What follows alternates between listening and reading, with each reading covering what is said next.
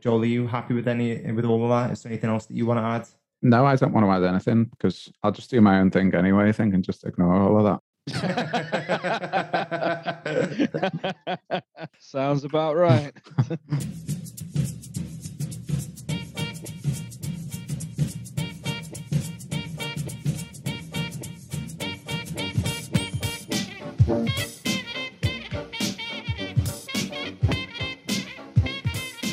Hello, everyone, and welcome to another edition of Films on Trial. I'm Gav. I'm Joel. I'm Dave. And I'm Austin. The Chicago Bulls, 1994 to 1995. Arsenal Football Club, 2003 to 2004. Breaking Bad episodes 47 to 62. What do they all have in common? They were incredible seasons. And joining them is the continuation of our Kevin Costner season. Some could say the pinnacle of podcast seasons is happening right now, but let's all just try and stay grounded and see it through to the end, okay, guys? Because this week, we're putting the 1995 action-adventure film Waterworld on trial. Is it water sports or waterboarding? Essentially, will this film be placed on our esteemed hit list or our steaming shit list?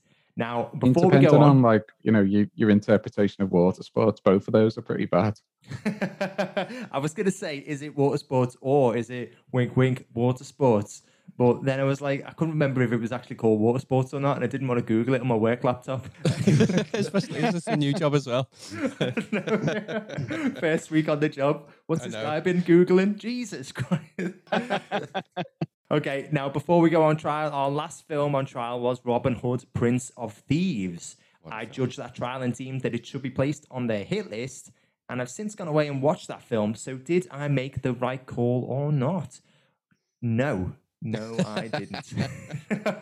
Oh, come on. Yes, you did, Gav. Yes, Dave, come on. Now, I know that a part of Dave's argument was that he was watching the film through rose-tinted glasses and that maybe by today's standards, it wasn't that great.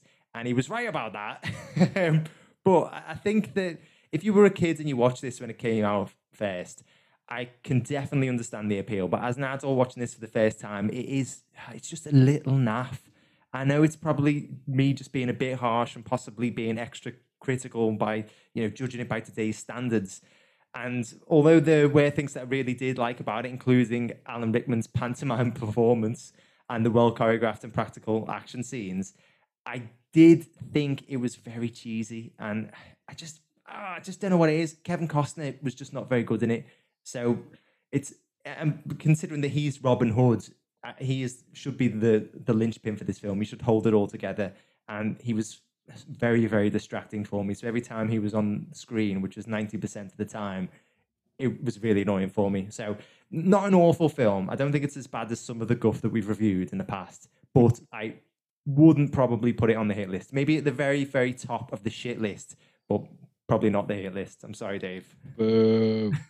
I'm sorry. But I should have watched it back in the 90s, but I didn't. I kept on putting it off, and now this is what's happened. You missed out on getting Robin Hood's plastic hideout that they used to have, which was just basically a repackaged Ewoks village, by the way. they sold as Robin Hood's Merry Men's hideout. Dave, if it makes you feel any better, I played with a fidget spinner last week as well, and I felt the exact same way. I just missed the trend. Now, onto the trial. All of the roles have been picked out of the hat at random. So acting as defense and trying to get this film placed on the hit list will be Dave. Now, this week we're trying something new, well, mainly because I forgot to write down some insults, but we're going to try and insult each other. So this week, Dave will be the defense, and Dave is just like... This isn't working at all, is it? It's up to you. What happens when you don't do your homework? Who got me in Secret Santa? Who gets to insult me? Come on.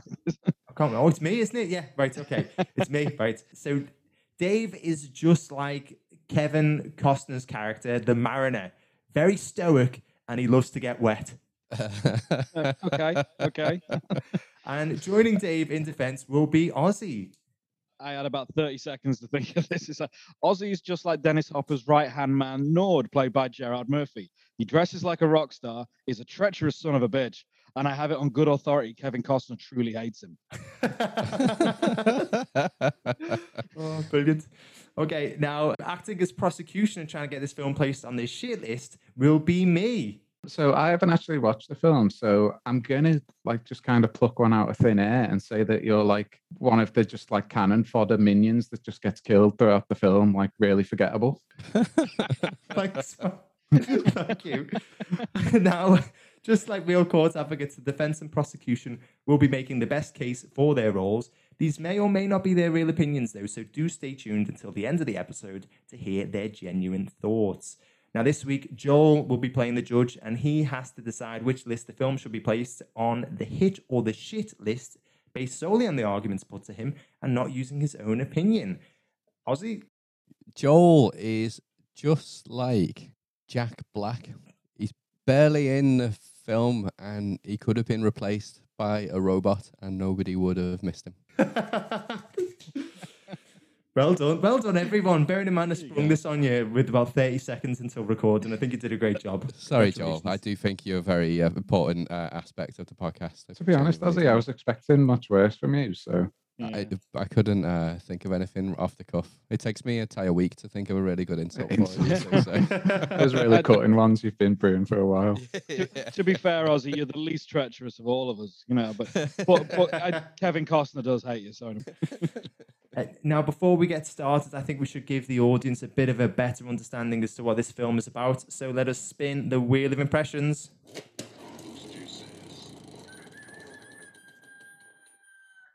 What was that? It was a rooster.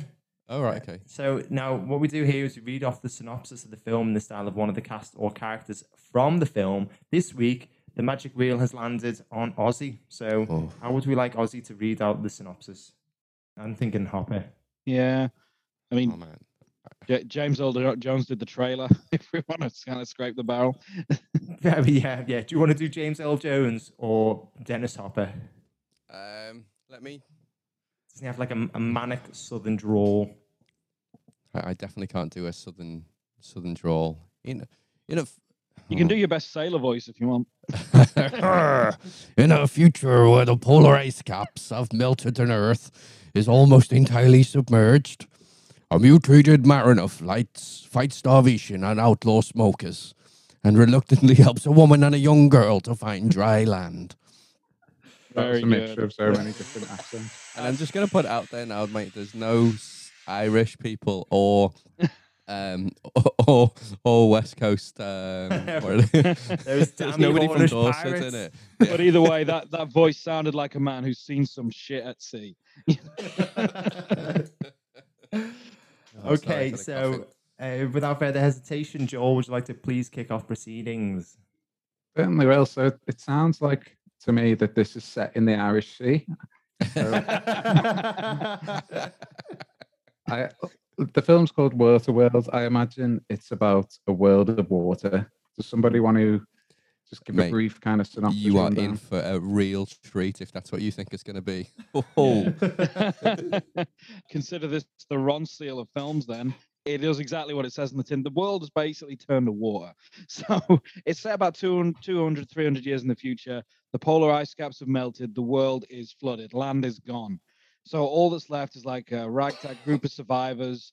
Some of them go out on their own. Like you got the Kevin Costner's Mariner character, who's a bit of a lone wolf. There are other lone wolf traders. There are some that have banded together to form like modern day pirates. There are others that have tried to live on these like floating settlements. Imagine, Fort Boyard, but not built nearly so well. And they just sort of live there and exactly they trade. Like. It's exactly what it's like. Is that the like riff off of the Crystal Maze that was set, on the Maze, for anyone who doesn't know Fort Boyard, have a quick Google. It was basically the Crystal Maze or the Krypton Factor, but set on a fort in the middle of the English Channel. It's worth a look in, I tell you. But it's essentially, there's groups of survivors scattered about the ocean, and this plot centers on the Mariner, Kevin Costner's character, who is a mutated human as well. He's still human, but he's mutated to develop gills, which you would imagine would eventually happen when the world has been submerged by water. And he comes across one of these settlements, Jeannie Triplehorn, and a little girl who has a map drawn on her back, which people believe is a map to dry land. Now, obviously, this girl is therefore a figure of interest, particularly when a group of pirates led by Dennis Hopper called the Smokers discover her identity, discover where she is, and that she potentially has a map on her back that will lead to dry land. Dirt is one of the things that people trade. Anyone who's been able to find like fresh dirt or refined dirt, this is like currency. This is in high value because you can grow plants. What few plants people have, you see tomato plants, lime trees. So dry land, this is like, the El Dorado of Waterworld, as it were. So they hitch a ride with Kevin Costner after their home is attacked. And it's basically about him trying to take them to dry land while being pursued by these pirates. It's an action film with a bit of heart. You got the old lone wolf starting to develop. He could have a family of sorts, even if it is a dysfunctional one. And this is Waterworld. Kevin Costner at his best.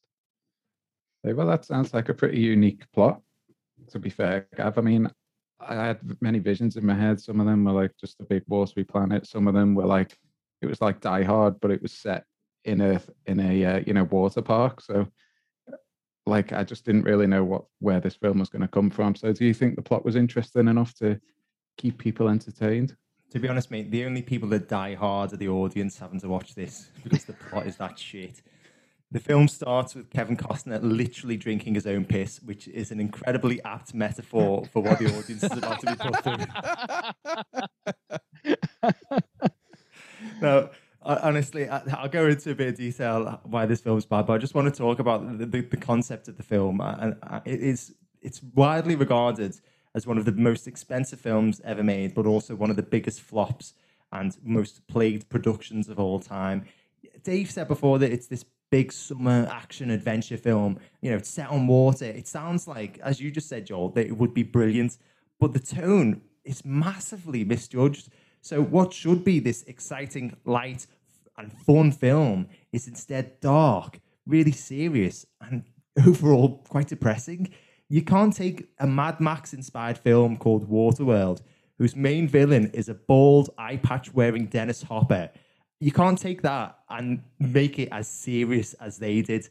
There were rumors that Kevin Costner wasn't happy with the finished product and massively edited down to his liking.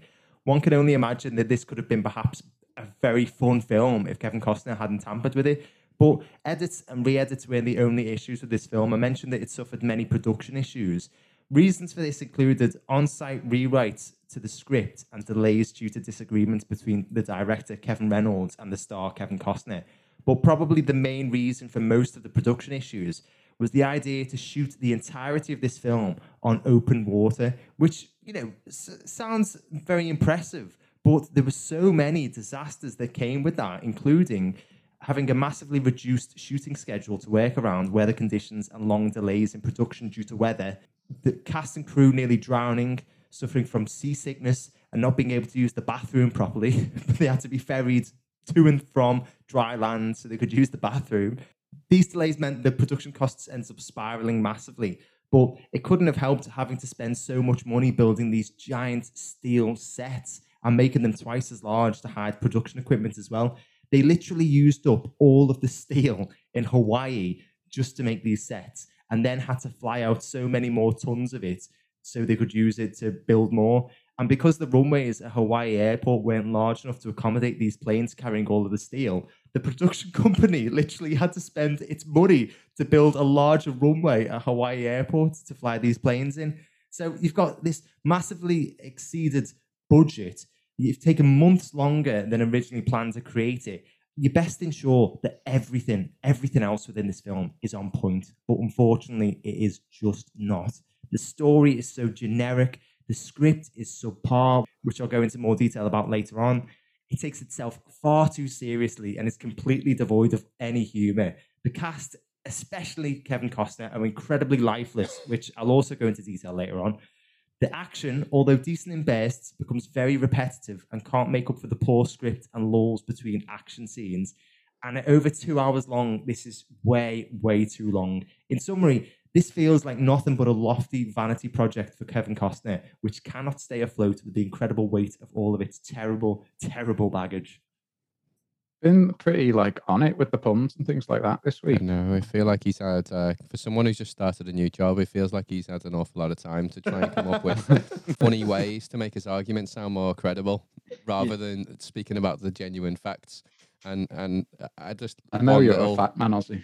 one little fact there is that Waterworld and Kevin Costner have essentially single-handedly they put Hawaii on the map in terms of tourism after this by increasing the runway. They were able to bring bigger planes, and they've increased the GDP of Hawaii, several fold. So Wow, Kevin Costner that's a really is good basically the point, well savior made, of Hawaii. So Yeah, but you know what he also could have done is given like the 175 million that he spent on the film to Hawaii as well. That probably would have benefited the people of Hawaii. but then much, we much wouldn't more have than had having- we wouldn't have had the beauty that is Waterworld and the warning of the ecological state that we're in right now.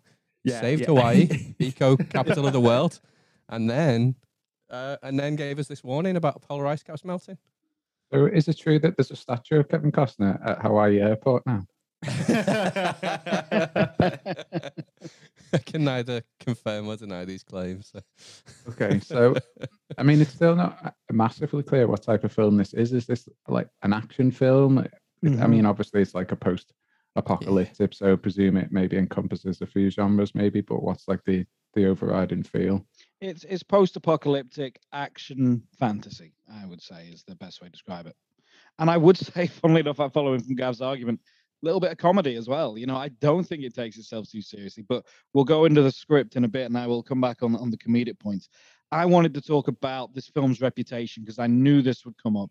You say Waterworld to people who know about film, and they will tell you, oh, it's one of the biggest box office bombs of all time. That is not fair, nor is it actually true. If you look at a list of the biggest 100 box office bombs of all time, Waterworld will not be on that list. It won't be in the top 200. The reason is Waterworld is now profitable. Now, at the time that it was made, Gav is right. There was about 170 million budget. You're taking into account marketing.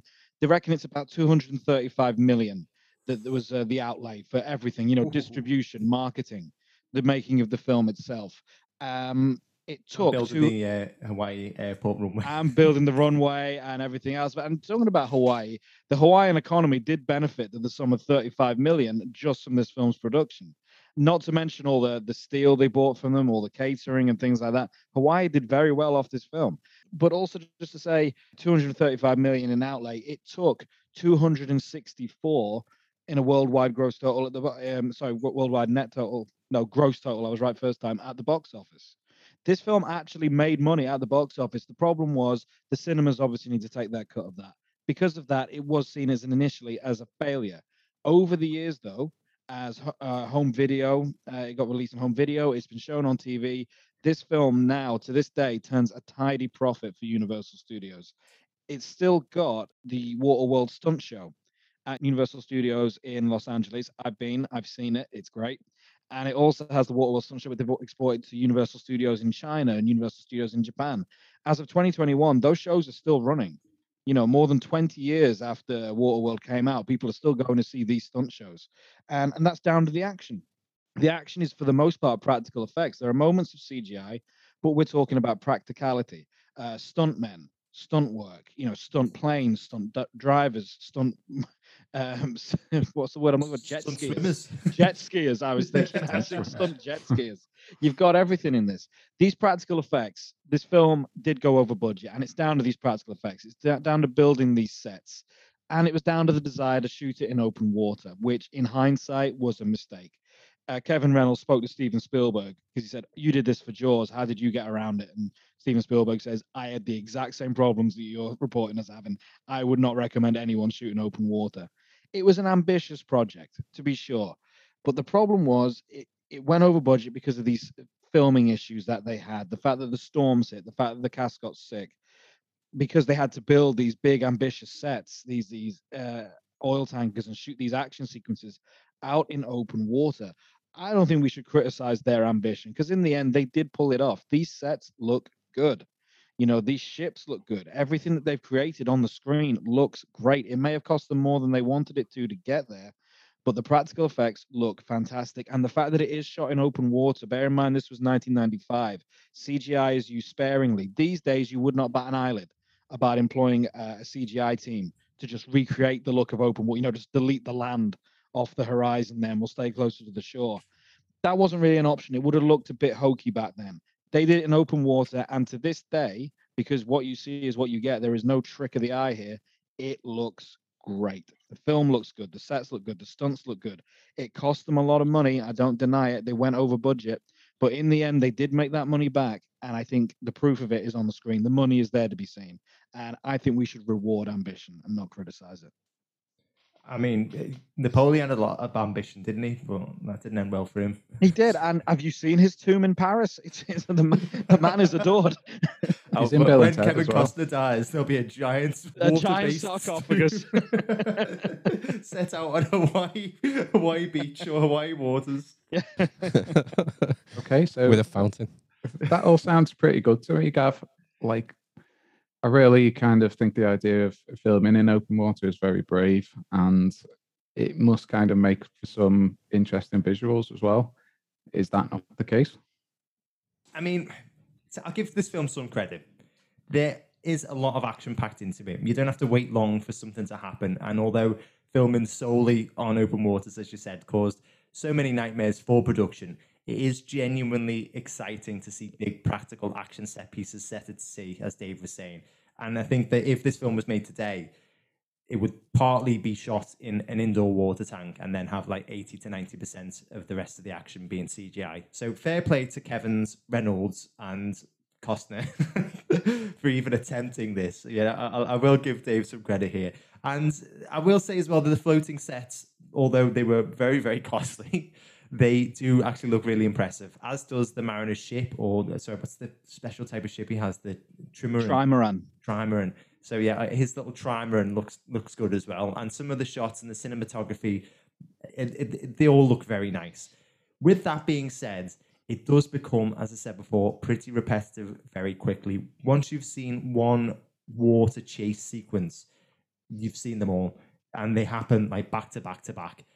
Dave mentioned about the jet skis. It's like every 5 minutes there's another guy in a jet ski, and you're like, okay, I get it, right? You've got a jet ski.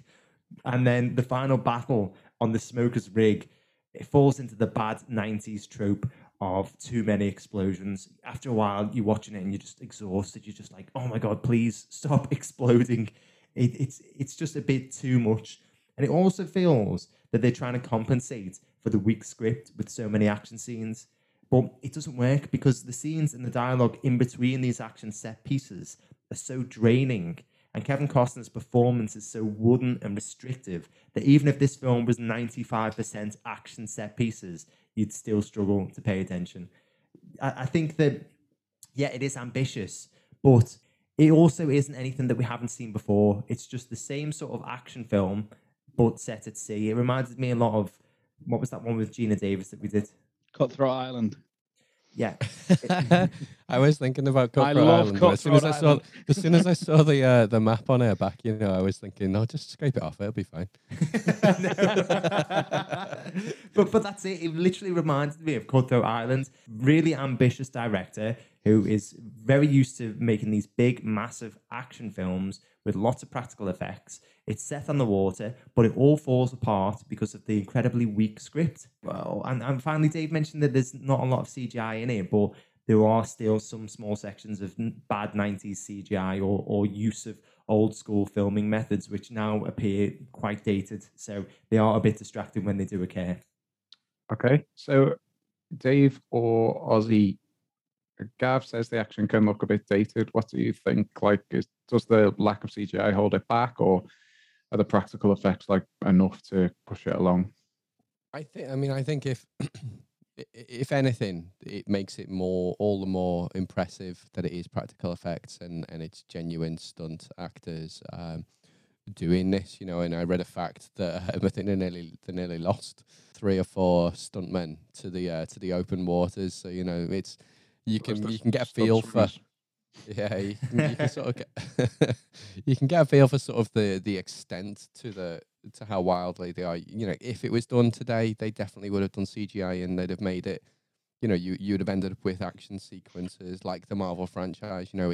It's that scale of ambition with these sequences, but it's tied down in what feels like realism, you know. And Gav's half right with there's a lot of explosions, you know, maybe more explosions than you would expect while you're out in the middle of the ocean, but it adds to the excitement. The action, I think, it's got a real sense of grit, and as you know, just as an onlooker, knowing, you know, you're aware that this is a film, the skill involved with setting that up, you know, there's a huge art involved with that, and I think they do it really well. It's great. It's really well shot, and it's very exciting. I think Gav's half right is that when he talks about it feels like action sequence, teeny bit of dialogue, chase on a, you know, water chase, and that's probably due to the trimming that's happened to get it down to sort of the blockbuster hour and 20 minutes, hour and 30 minutes effort. And I think that we probably lack from not having the slightly longer cut. I read about there being a Ulysses cut ultimately, which was where some diehard fans went and found various versions of the TV effort where they'd included like additional half hour of footage here, and an additional 15 minutes got put on in a different one, and they trimmed it all together to make what they thought was the final cut. And the owners of the production house liked it so much and thought that was a better job than what was released originally, that they put that onto the DVD.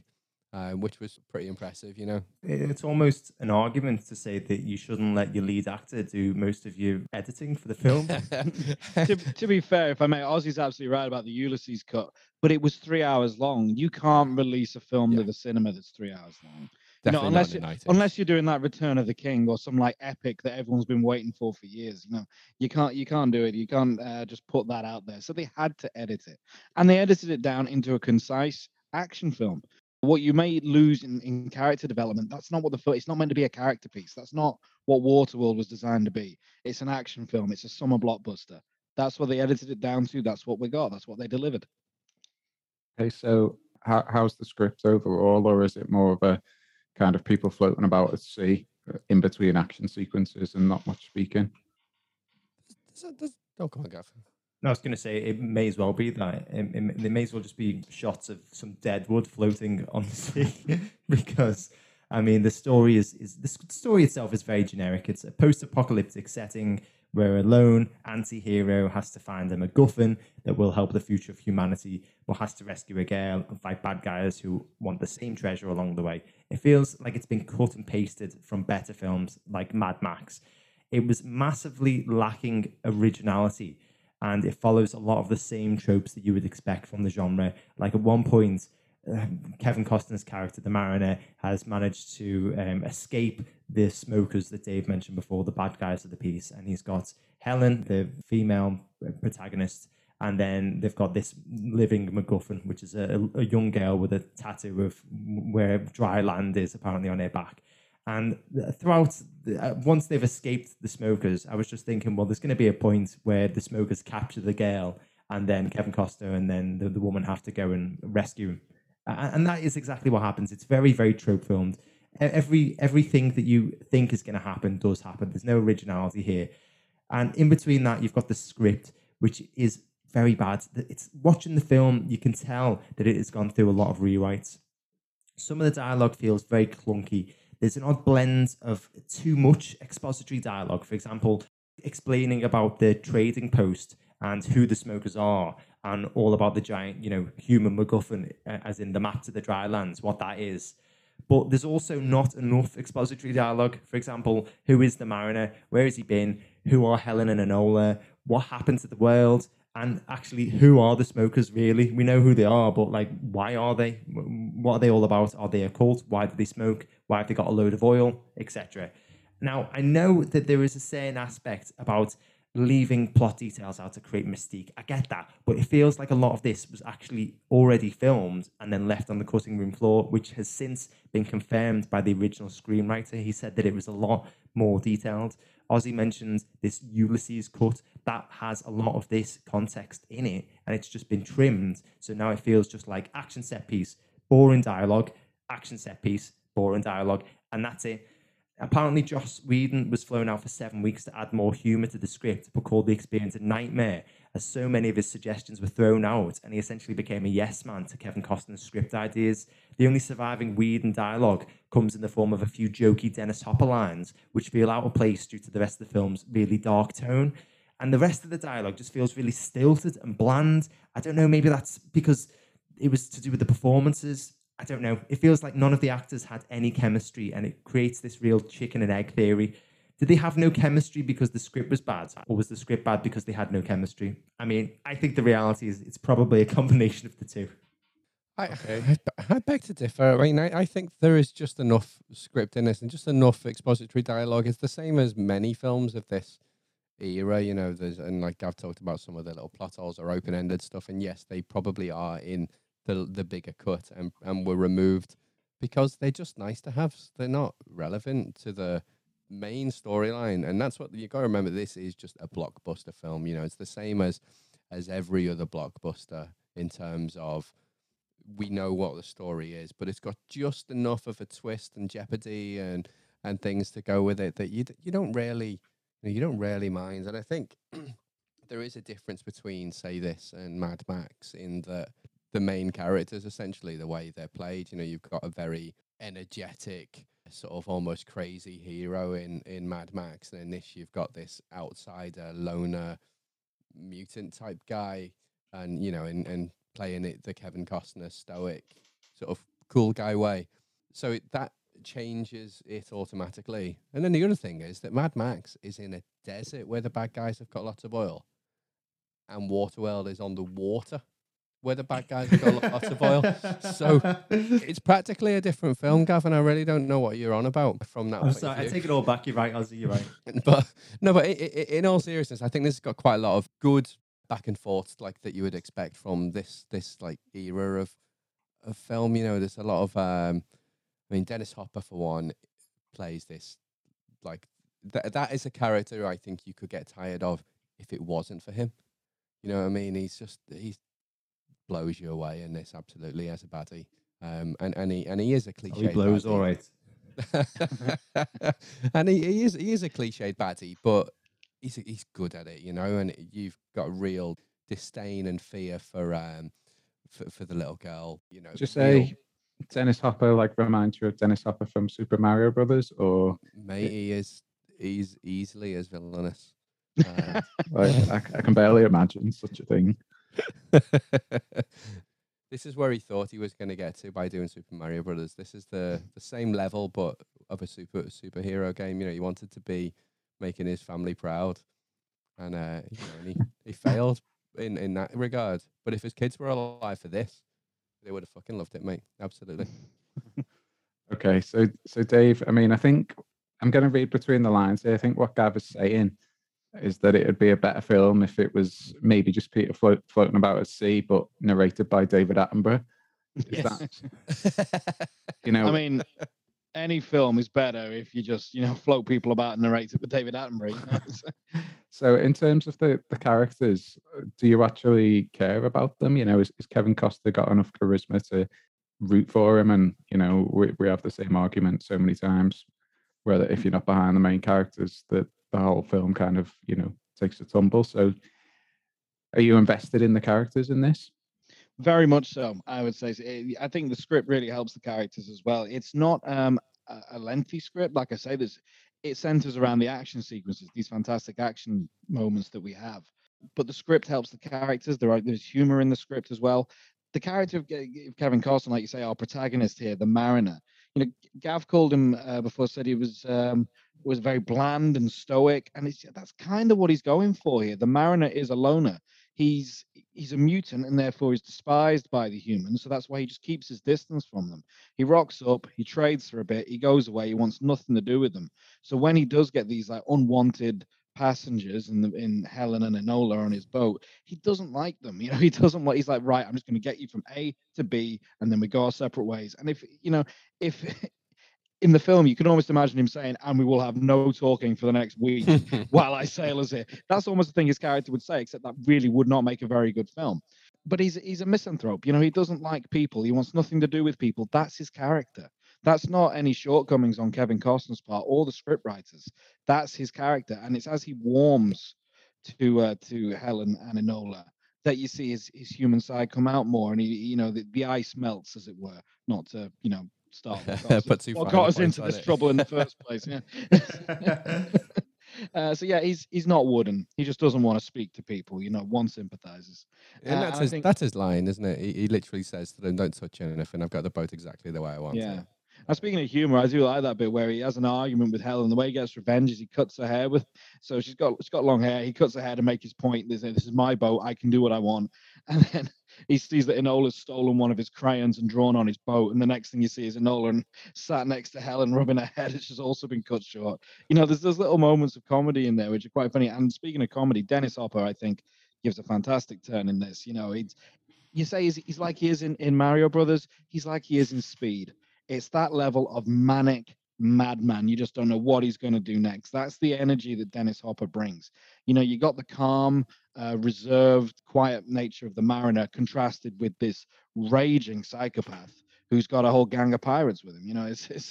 It's good. It makes for a good film. This is entertaining. Now, it's not going to win a Pulitzer or an Oscar, but who cares? It almost won an Oscar. It goes nominated for an Oscar for Best Sound, but that's not what they set out to do. This is summer blockbuster fare, and it does owe a debt to Mad Max. Gav is quite right. But then you look at Mad Max Fury Road. There's not a great deal of dialogue in that either, and the dialogue itself it's not profound Shakespearean quotes. It just gets you from A to B and on to the next action sequence. That's the kind of film it is, and that's not a bad film at all. Okay, Gav, we've touched on things briefly, but performances overall. Like, how are they? I mean, Kevin Costner we've said it many times, he's pretty hit and miss on the whole. Does he tank the film or does he save it? Oh, he tanks this film more than the Lusitania. Sorry, too soon. Dave's argument there, I understand what he's trying to say when he's likening Fury Road to this, but Fury Road had very, very capable and watchable decent actors behind it. Tom Hardy and Charlize Theron are incredible. Kevin Costner here.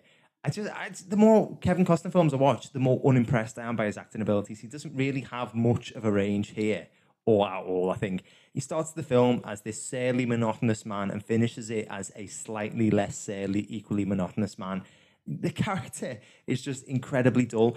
Maybe that's just Kevin Costner shining through, but this should be a fun-filled action-adventure set on the open waters, but he just sucks the fun out of every shot that he's in. Also, Dave mentioned there about, cutting characters' hair. The character is a massive dickhead throughout most of the film, but then develops a conscience for the last 30 minutes and we're supposed to forget about his shitty behavior. Now, I know that this is supposed to be a man who has been alone for years and doesn't know how to interact with people properly, and I know that there's that Hollywood trope about grumpy anti-heroes who are thawed by female co-characters, but this was a bit much. He chokes Helen, he hits and he tosses around Helen and Enola, he threatens to chop them with a machete before violently cutting their hair, and then he trades Helen to be used for sex. I just thought that it was a bit much. And, that's not even by today's standards. I look at classic anti-heroes like Indiana Jones, Snake Plissken, Rambo. I could go on. They have the same sort of grumpy, surly anti-hero traits to them, but they're not trading people for sex or punching women. And if they are, apologies, I've forgotten. But I don't know if I'm being really picky here as well, but Kevin Costner just didn't feel like an action hero here. Whatever I said about Robin Hood before, at least Kevin Costner felt like an action hero in it. Here, he just doesn't. I don't know whether it's because it's a couple of years later, but I don't know. It's not to do with his age, because you've got like Robert Downey Jr., Hugh Jackman, Keanu Reeves. They're really credible action heroes who are much older now.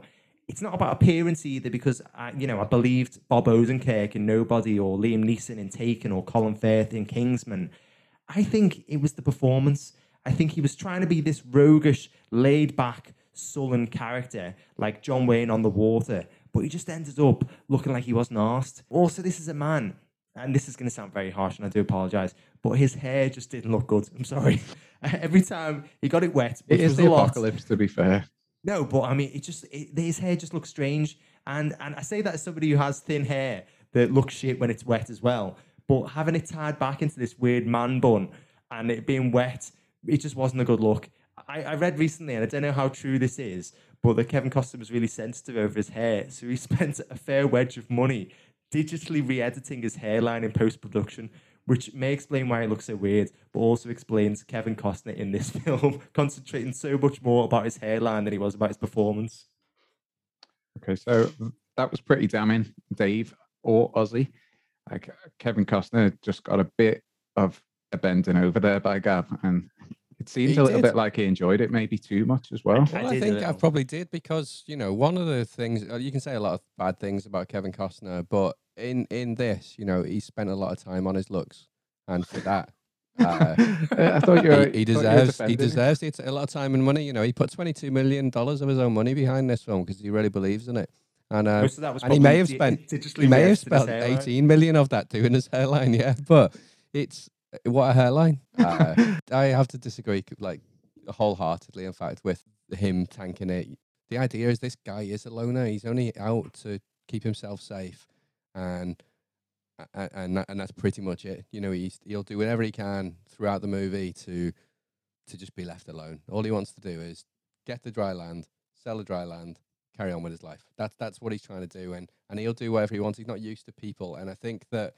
the scenes that we've talked about before, yeah, they're taken out of context, pretty shitty. Left with the context, still pretty shitty, but they drum home what the character is about, and I think he delivers it well. You know, he delivers it believably so, that this is a guy who just does not know how to deal with other people. He's been on his own for so long. He pisses in a bottle, purifies it, drinks it. You know. Are we talking about Gav or Kevin Costner? Oh yeah, sorry. I was just in a world of my own, just ranting about Gav. Yeah. That's a Kevin Costner anyway. So, but no, seriously, I think he plays it with just the right amount of contrast between him and Dennis Hopper. You know, he is just this, not calm, but he's just a very different character, and he's very much Kevin Costner. You know, I don't think he didn't feel like an action hero. He felt like a loner doing what he can to survive. He's not in it to fight. That's not his goal in this, but he knows that he has to. So I definitely disagree. Kevin Costner may well be limited, but he's limited to this type of role, you know. We keep on mentioning Dennis Hopper like he's some sort of savior to this film, Yeah, like he Alan is a god. Rickman was to Robin Hood, but he's not. He's really bad. To be fair, right, even after Super Mario Brothers, he's still not afraid to accept a film about a water-dwelling post-apocalyptic pirate. He's probably the only one on the set who knew that this was going to be a terrible film and decided to just embrace it and just ham it up. Joel, if you thought Alan Rickman's performance as the Sheriff of Nottingham was like a pantomime villain, then Hopper's performance here must be like a circus clown. Every time he appears on the screen, he may as well be just throwing a custard pie at your face. but maybe it's got a few cigarettes in to remind you that he's a bad guy. Okay. So Dave, we've heard a fair bit about Kevin Costner. We've heard a fair bit about Bowser now. So, are there any other characters? I mean, obviously there are, but what are the performances like there? I'd say that it's a relatively small cast. Obviously, you know, the world has ended and people have been washed out. It's a fairly small cast. You got a lot of extras in like the scenes with the smokers. They obviously have the Exxon Valdez, which some people may remember was a ship that crashed off the coast of Alaska and spilt a lot of oil. That is the smokers' ship. They've patched up the Exxon Valdez. You got a lot of people on board that boat, but the actual cast with lines relatively small. You got Jeannie Tripplehorn, who plays Helen, who is the female lead opposite Kevin Costner in this, and she brings a kind of warmth to it. You know, she's strong, a very strong-willed character, but determined to look after Enola. You know, she actually cares about other people more than she may herself, which goes in complete contrast with the Mariner, who's very much at the start of the film anyway, just out for himself and screw everybody else. You know, so she kind of brings out that side of him. Good contrast with the Mariner's character. You got Tina Majorino as Enola. Often kids can be quite precocious in these sort of films, can be quite annoying. I actually think she was great in this. She got the right amount of humor to it. I thought she was quite a cute kid. You know, she was actually pretty good. You got Dennis Hopper, and he's got a whole band of pirates with him. I mentioned Gerard Murphy before. who's probably the one who gets the most lines after him. You got Jack Black in a quite a small role there as well, and a few other characters. You got Michael Jeter, who we saw in Green Mile, I think was the last film of his we covered. He played Del Delacroix. I thought Michael Jeter was a great talent. I miss that guy. He was superb in this. He plays kind of he's developed kind of a hot air balloon to try and find dry land. He's kind of an eccentric sort of figure who's trying to help Enola and Helen as well. And yeah, I thought he was a pleasure to watch. He's not in it much, but when he is, Michael Jeter was a pleasure to watch. And you got finally R.D. Cole, who's kind of the sheriff of this kind of outpost town, as it were. And at first I thought he was Hector Elizondo, but he assures me he wasn't. And, and yeah, Hector, yeah, both of them. And yeah, he delivers it's quite an impressive character, actually. You really warm to that character. You think basically all the people at this outpost are absolute monsters who are just going to persecute the Mariner when they discover he's a mutant. And then this sheriff steps in and is like, no, this isn't justice. You pay me to keep the peace. The Mariner ends up saving his life during one of the attacks on the atoll. It's actually quite an interesting character. There are decent people out there. The Mariner learns that it's not just him versus the world. There are decent people who will look out for him in a world that's gone to shit. I thought the supporting cast, although there's not a lot of them, and some of them get more screen time than others, it's really your core four characters. I'd say Hopper, Costner, Enola, and Helen. And but I think everyone does a pretty solid job, to be honest with you. It's not the most demanding script out there. It is just to bridge your action sequences and keep the plot moving along and tell quite a simple story. But it's effective, and it gives the characters a chance to shine. All right. Well, I think I've pretty much got everything that I need. So we'll just head straight to, any other business. Is there anything that we haven't covered that anyone feels like I would need to know to make Rather a more than informed decision? I'd just like to point out that the film's like a little bit ahead of its time, and some of what the goal of the original director was, and I think it loses a little bit of the argument, but it was to draw attention to this plight of climate change in a roundabout fashion, in that the ice caps melting was something that had been discussed, and the consequences of it was considered to be essentially the thing that's going to wipe out humanity, which is why it gave it some credence as being a reasonable scenario to put people in, as opposed to apocalyptic action film. So there are scenes in there that hint towards it being our fault, that those guys are living on water and struggling, and in the wider film, they're dealt with in a bit more context, and there's a bit more, it's a bit more on the nose. But the final sort of scene when they find dry land is like a bit of a message of hope that people will get through it and all that shit. There are touches of this which are really quite, meaningful in amongst the action, and one of the biggest ones is when he takes her to where he finds his dry land, like literally the only place where dry land still exists. He just swims down to the bottom of the ocean because he's a fish, essentially a manfish, and he gets the only soil that's left is deep, deep, deep below the sea, and he brings it up, and and the commentary around that is that we're fucked. Basically, the only thing that's left, we've been left with this. I bring this up to the surface because we're absolutely screwed, and the idea is that people would Google afterwards or look up afterwards. Wow, is Waterworld real? Is it possible it could happen? And that's essentially what did happen. People left the movie, learned about it, and climate change became a more important agenda. So while you can argue that it was not a box office hit, which we counted quite elegantly, it also helped Hawaii with its GDP, and it raised climate change as a legitimate agenda at the G10 summit. So, yeah. Thank you, how Kevin many Costner. films can honestly say that? Not many, mate. Not many. You thought Titanic might have done it with the ice caps, but it didn't. Yeah, I mean, This was actually the most expensive film after Titanic. I think it knocked Titanic's record off from being the most expensive film.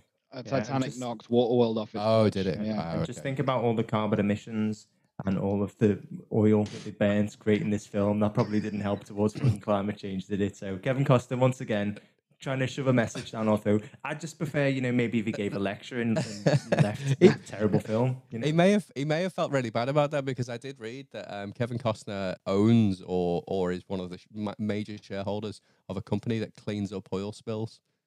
in the ocean. Like they literally Have you just been reading like Kevin Costner facts for like the last month?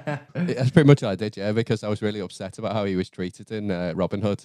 So I wanted to vindicate him. Go on. Oh yeah, no, I was going to say I've got to close an argument. Go on. Okay, so there wasn't a man alive who could have saved this sinking ship, but Kevin Costner's monotonous performance, coupled with the incredibly poor script and unintentionally laughable tone, ensured that this film sank quicker than the Titanic. And because of the massively inflated budgets and shooting schedules and the many rewrites and reshoots throughout filming, this movie was pronounced dead by the press before it even arrived at the theatres. And just like a corpse that has washed up on the beach, when it did arrive, it was ugly, bloated, and upsetting for all to witness. I mean, that's a decent flourish as well, to be fair. Like, you've done pretty well this week. I mean, normally, like, I'm falling asleep at this point because you've all just bored me to death. This is what You've happens done when we pretty actually well this plan an week. episode beforehand. I know, like, it's amazing.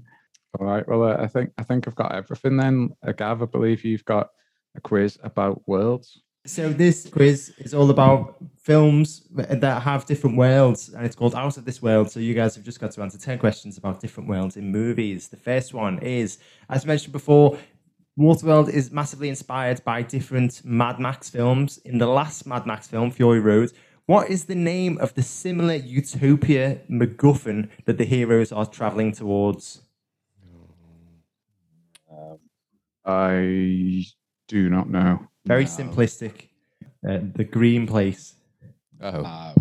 Right, yeah, no that worries. makes sense. Yeah, It's my own yeah. fault. It makes sense, and I knew that. So, Does it make sense though? Because it just seems really forgettable to me. yeah, but there's simplistic desert dwelling characters, isn't it? And it's a green place. The green Yeah, place. When It's you're in a also- desert, that sounds great. Yeah. It's also as complicated as dry Dry land. Yeah. I don't think much thought goes into these things, but much thought doesn't really need to go into them because you know exactly what they are. Now, question 2. One of Brad Pitt's earliest films was starring as a cartoonist who finds himself in the animated world he thinks he created. But what was the name of that world / title of the film? Brad Pitt land. No, it's not Bad Actor Land either. Oh, I mean, It's- I know I'm wrong, but the first thing that came to my head was Who Framed Roger Rabbit. But No, it is just like Who Framed Roger Rabbit, though. It's blank world. Anybody can fill the blank in? Edgewell? No, it's No. cool world. Oh, it makes sense. It isn't a very good film, but yeah. Thanks, guys. Is that it's not a very good film? End of, or it's not a very good film because Brad Pitt's in it? A bit of both. He certainly doesn't help it. Question number 3. What is the name of the planet that the Autobot and Decepticons are from in the 80s cartoon The Transformers? Oh shit!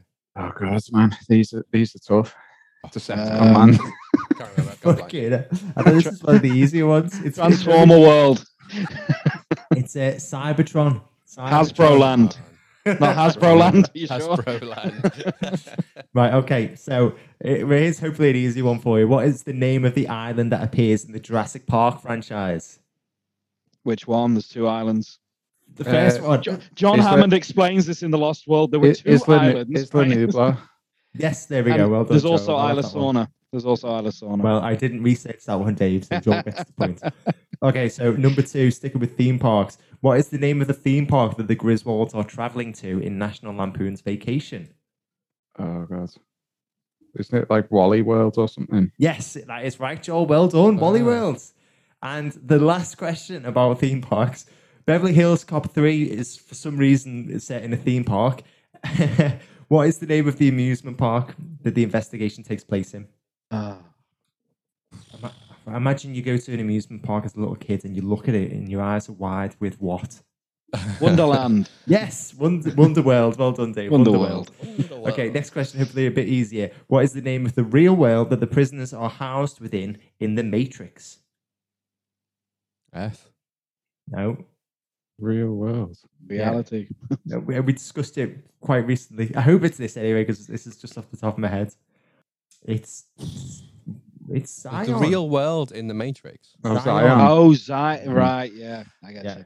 Sorry. All right, okay, right. Right. I'm hoping the listeners are having more success than you guys. I'm sorry. I mean, it's Yeah, me too. incredibly hard. Okay, question number 8. What is the name of the icy, inhospitable world at the start of The Empire Strikes Back? Hoth. Yes. Well done, both Joel and Dave. Short for Hasselhoff. Is that because it's a hassle of an environment to live in? It is. Well done, Aussie. Yeah, that works much better than my pun that didn't have any context. Now, number 9. What is the name of the fantasy realm in the Thor franchise? Thor. mean by the- Marvel's Oh, In Thor. fantasy Asgard. Yes, well done, Dave. Asgard. And last one, Not fantasy, both it's real. Dave and Joel are tied. What is the name of the strange world that He-Man comes from in the films on trial classic trial favorite Masters of the Universe? Oh God, Oh no. I don't. Oh. I want to say Mattel World. If something is going on for a long time, Eternia. yes, Yeah, well well done, done. Dave. Eternia. Right, that's it. I think Dave won that one. I don't think there were any winners really. No one won that. Right, thank you very much, guys. Back to you, Joel. Okay, thanks, Kev. That was surprisingly passable for a quiz compared to your usual standard. Okay, so I was quite looking forward to judging this film because I have seen it, but a very, very long time ago, and I cannot remember like a single thing. I just remember Kevin Costner floating about on a boat, and I couldn't remember like if that was a good thing that I couldn't remember it, or if it was a bad thing, like it was so forgettable that it was just terrible. So I was interested to hear the arguments. And I was quite pleasantly surprised by some of the defending arguments, to be honest. I mean, Kevin Costner does seem to be a sticking point, and it seems to be a recurring theme with Kevin Costner films that the prosecution just goes in on him big time. So I'm not sure how I feel about that. Dennis Hopper as well. I just can't get Super Mario out of my head. I feel like because it's the same era, it's going to be like the same level of acting. And Gav kind of almost, confirmed that point as well with custard pies with cigarettes in, which sounds delightful. So when I kind of pair those two together as in the main villain and the main protagonist, it doesn't really add up to a great story.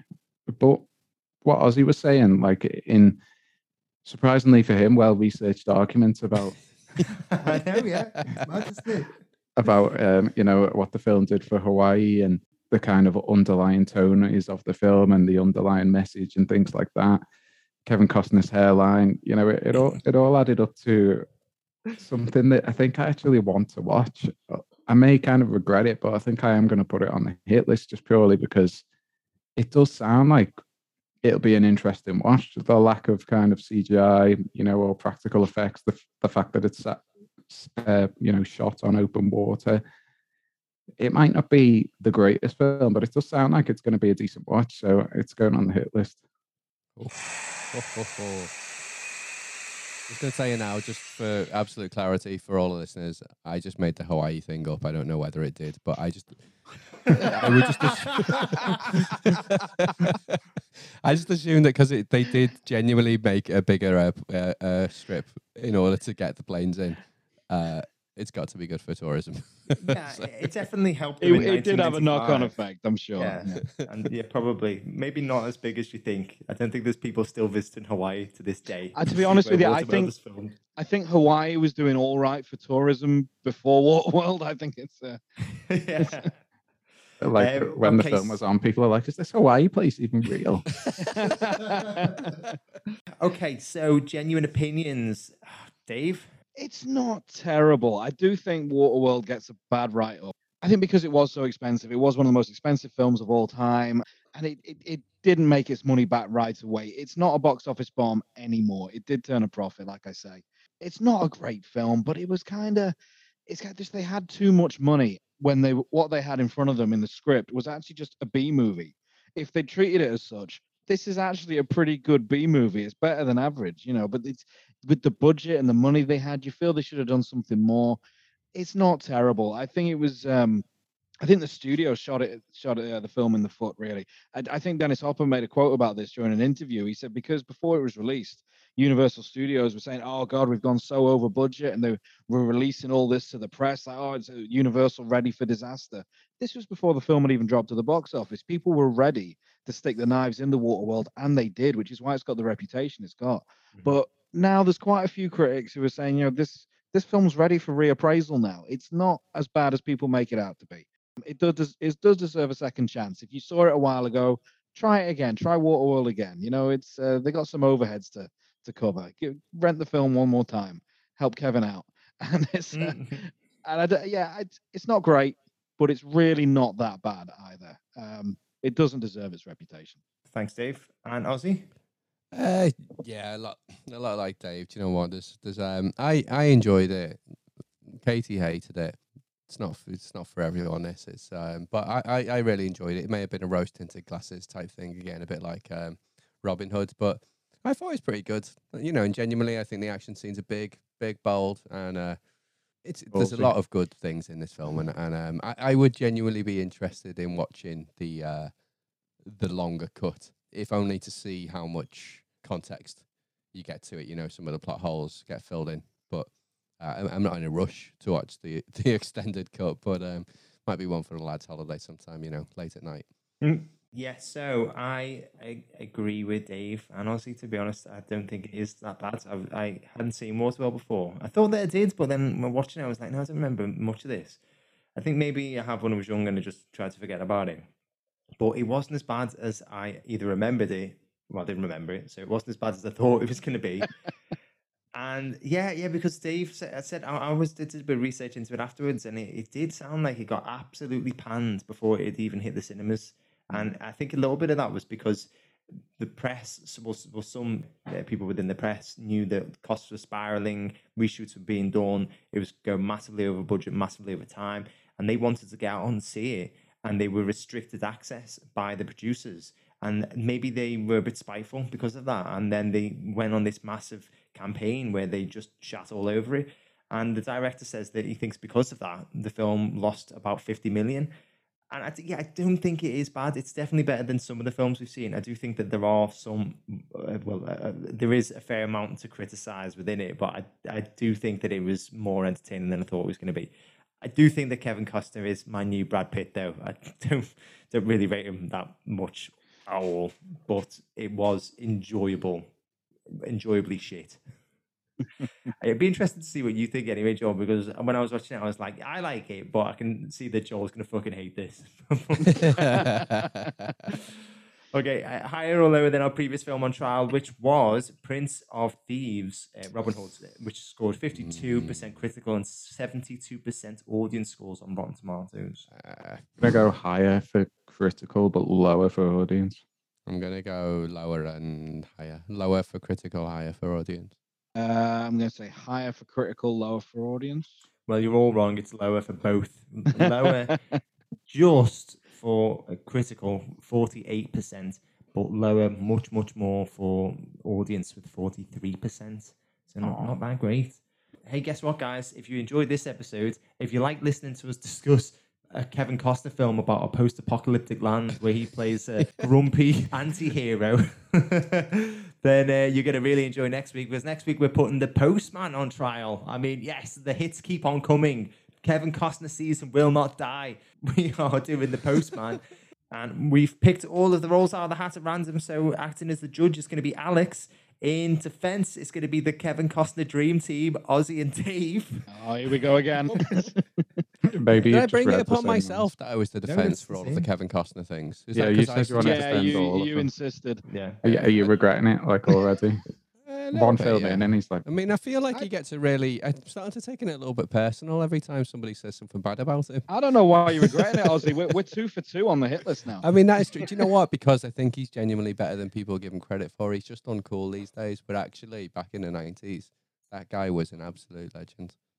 Yeah. maybe like Kevin Costner's for you, what The Rock is to Gav, and Sean Connery is to Alex.